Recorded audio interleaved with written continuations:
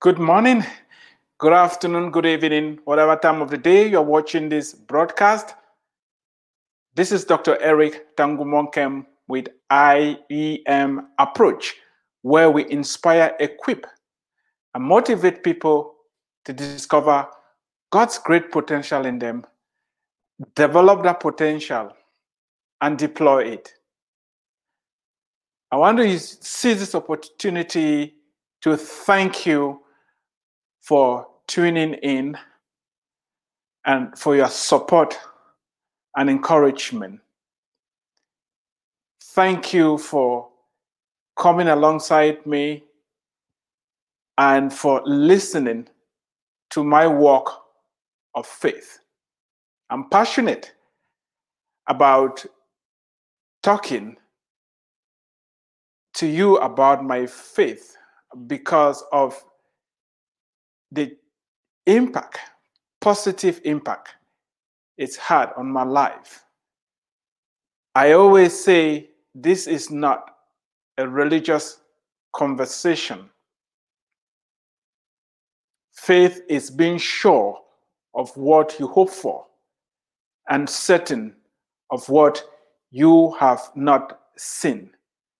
It is the ability to step out of your comfort zone and do the things you've never done before and attempt things that,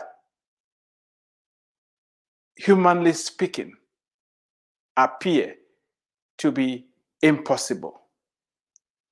There are always two realities. The reality of what your five senses are telling you, and the reality of what your sixth sense is telling you. And that sixth sense is the ability to operate in faith.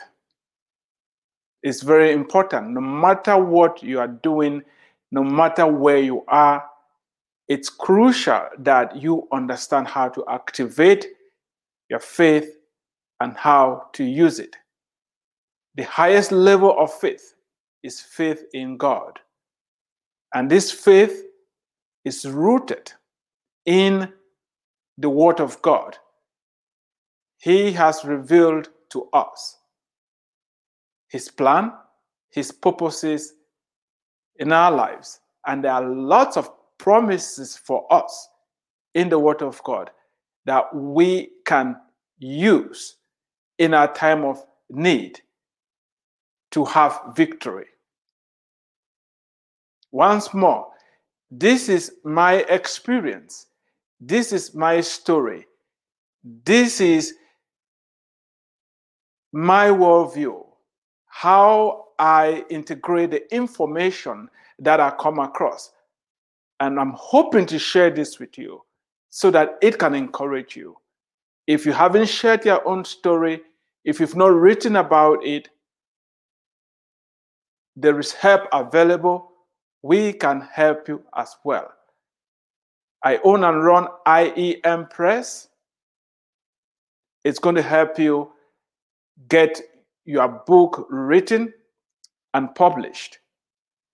That said, we are going to go back to my story, and I'll keep sharing with you how my faith helped me to navigate the early years that I came to the United States. Last time, I ended at a point where my wife and son went to the US Embassy to get a visa to join me, and they were turned down. Before they went to the embassy, remember I told you that I had borrowed to the tune of 3 million when I was leaving Cameroon as a student, and that money was accruing interest at 10% a month. When I got my teaching assistantship, they were paying me about $1,100 a month. And I started trying to pay back the debt. But because the interest was compounding, there was no way for me to pay off that debt quickly. I'm making $1,100 a month. The interest on the loan is $300. I have to pay my rent, feeding, and other things. That meant that it was very difficult for me to offset the interest and start paying down the principal on that money. Remember the conversation I had at the kitchen sink, where I believe the devil was speaking in my mind and telling me, how on earth are you going to get out of this situation? You say God instructed you to come to this country, and he did not just drop a money bag from heaven on your lap for you to use and sponsor the whole trip. You are in trouble. What are you going to do? I chose to transfer the burden to God. I told God, look, you are the person who instructed me to come here. You're going to take care of this debt. I shared with one of the professors in the department that I was having a debt problem and it was weighing in my heart. I really don't know how I was going to go about it. After some months had passed, sometime around March of 2003, that was in the spring semester, he called me one day into his office and said, "Oh, you told me that you were owing some money. What has become of it?" I said, "The debt is still there. I'm still struggling to pay it. The interest is just, it's compounding on me, and I'm really having difficulties paying this debt." He said, "Oh, I'm going to do something about it. I'm going to get you a scholarship so that you can pay that debt." Before you say I get lucky, I want you to think about it. In graduate school, they don't give you scholarships to pay debt. When you receive money, it's to do research.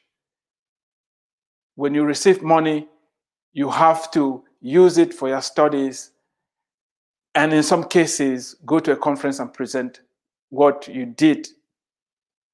But he said he was going to get that money specifically for me to pay off that debt. He sent me the application.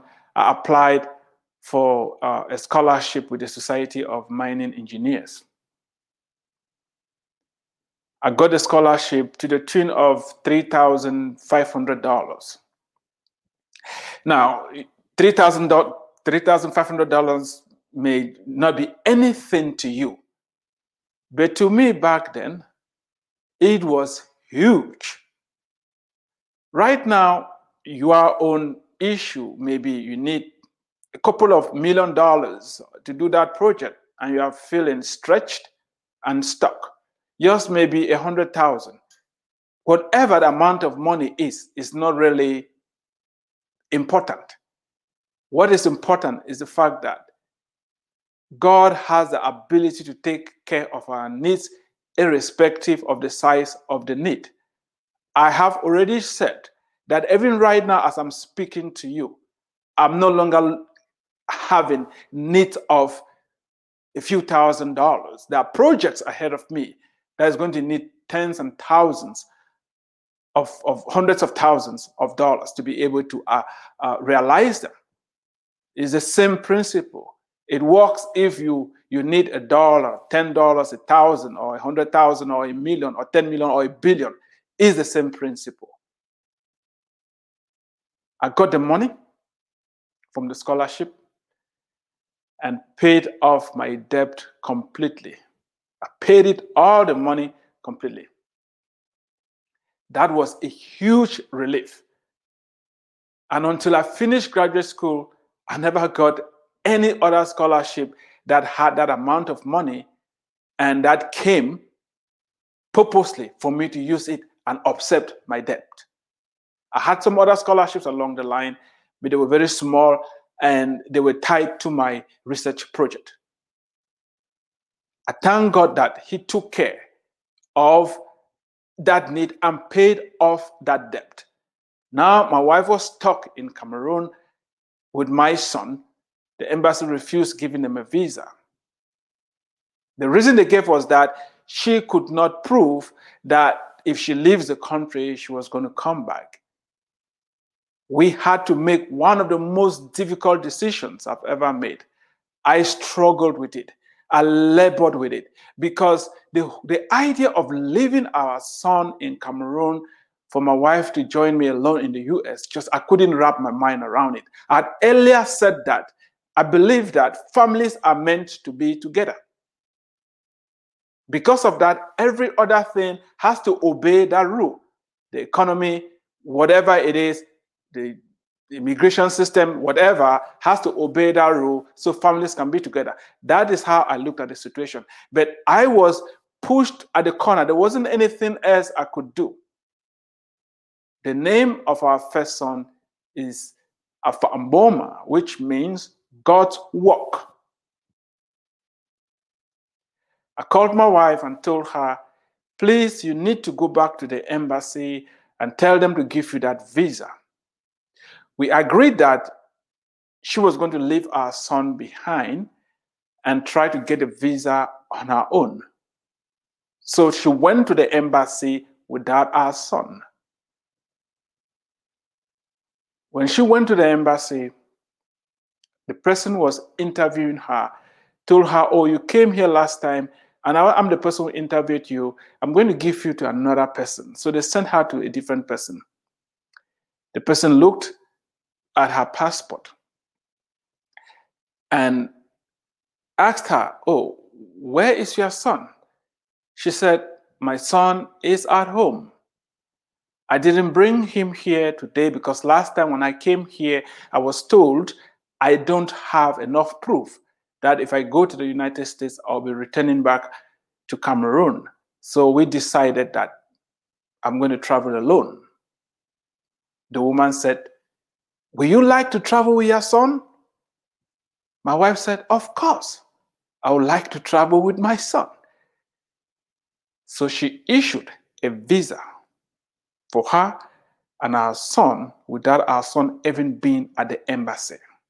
You talk of favor. You talk of God moving on our behalf. So when she called me, when she got a visa and said 2 of us are traveling, it was just mind-boggling because I knew that she went to the embassy alone and now she was talking about 2 visas. That is how she and my son and our son were able to cross over and join me in the US. We are going to continue next time to see how this walk of faith is not a one-time deal, because with my family joining me, the dynamics changed. I was still a teaching assistant, but on temporal basis, and a master's student. And I was thinking of moving into the PhD program. And there were just a lot of other decisions that I had to make. So far, we've learned that to walk by faith, you need to step out. You need to take the first step. When you take the first step, things will unfold for you as time goes on. Faith without works is dead. Faith is not just faith in faith itself. There is the ability to understand how to activate your faith in God and use it. I'm hoping that you who is listening to me is because you have a need. And I don't know what your need is. I don't want you to panic. I don't want you to throw off your arms that the world is against you. I want you to be still. I want you to recollect yourself. Don't panic. Whatever you are facing right now, no matter how big, no matter how small it is, you are going to come through. It can be as small as, in my case, when I needed socks, and I prayed to God for those socks, and the socks came. It can be as big as when I needed thousands of dollars to pay off the debt that I was owing, and I had the favor of this professor getting that scholarship for me to pay off that debt. All what I'm encouraging you to do is to slow down. Don't just listen to any advice that is not in alignment with character, that is not in alignment with truth, that is not in alignment with integrity. Just because everybody around you is doing things in a particular way does not necessarily mean that you should do what everybody else is doing. You should stand on your principles, stand on godly principles. And if you don't know God, if you don't have a relationship with Him, it's also possible for you to do that. There's no cost. All what you need is to acknowledge that you are separated from God. You've sinned and fallen short of God's glory. All of us have missed the mark, because it is written that for all have sinned and fallen short of the glory of God. But God's free gift of salvation is through Christ Jesus. You can reach out to God this day and tell Him, I know I'm a sinner. I'm asking for your forgiveness, and invite Christ to come into your life and change you. I know some of us are thinking, oh, man, you crazy. What are you talking about? I have it all figured out. Of course, you do. If what I'm saying does not apply to you, fine. But if you are one of those people that you are highly successful, you've made a lot of money, made a name for yourself, you are popular, but you know, in the dark of night, you lie on bed and you can't go to sleep because you are troubled. When you think about the future, you are troubled, you are afraid. You successfully cover it up when you're among people, but when you are alone, you are plagued with fear, you are plagued with anxiety. When death is mentioned, you are scared because you don't know what lies on the other side. This is for you. Walking by faith is not for people who have failed. It's not for the poor. There is a void in all of us that only God can fill. And I want to encourage you, if you are feeling that void, you thought when you have that promotion, it was going to make you happy. The promotion came and you realize that you're still empty. You thought if you were able to get married to your present husband, everything was going to fall in place. You got married, you realize that it didn't work.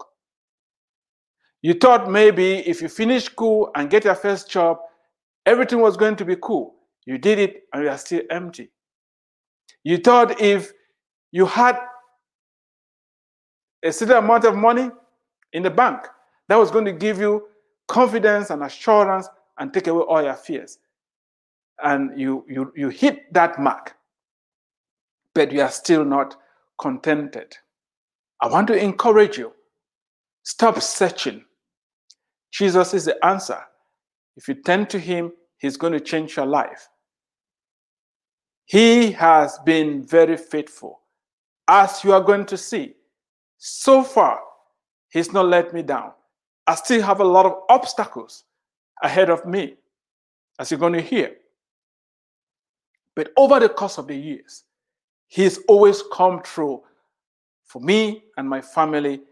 And I want to let you know that if you're not yet working with him, this is a wonderful opportunity for you to make that decision. It's going to change your life in ways that you cannot imagine. I want to thank you again for watching.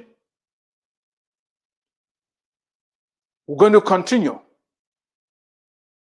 in sharing the other miracles and answers to prayer that God did in my life and that of my family. If you've not read my book, Coming to America, A Journey of Faith,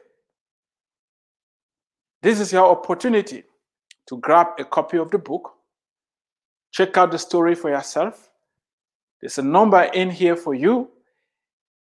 If you want us to talk, please reach out to me. The purpose of this is just to make sure if there's somebody out there that is struggling, if there's somebody out there that is having doubts, that is worried, that is perplexed, that is depressed, whatever you're dealing with, that there is hope. Don't give up. We can help you out. Call the number on the screen.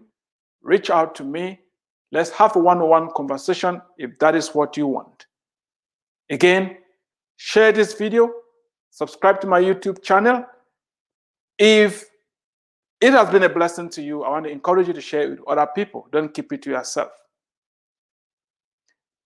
You have been listening to Dr. Eric Tangu Monkem with IAM Approach, where we inspire, equip, and motivate people to discover God's great potential in them, develop that potential, and deploy it. Thank you for watching. God bless you.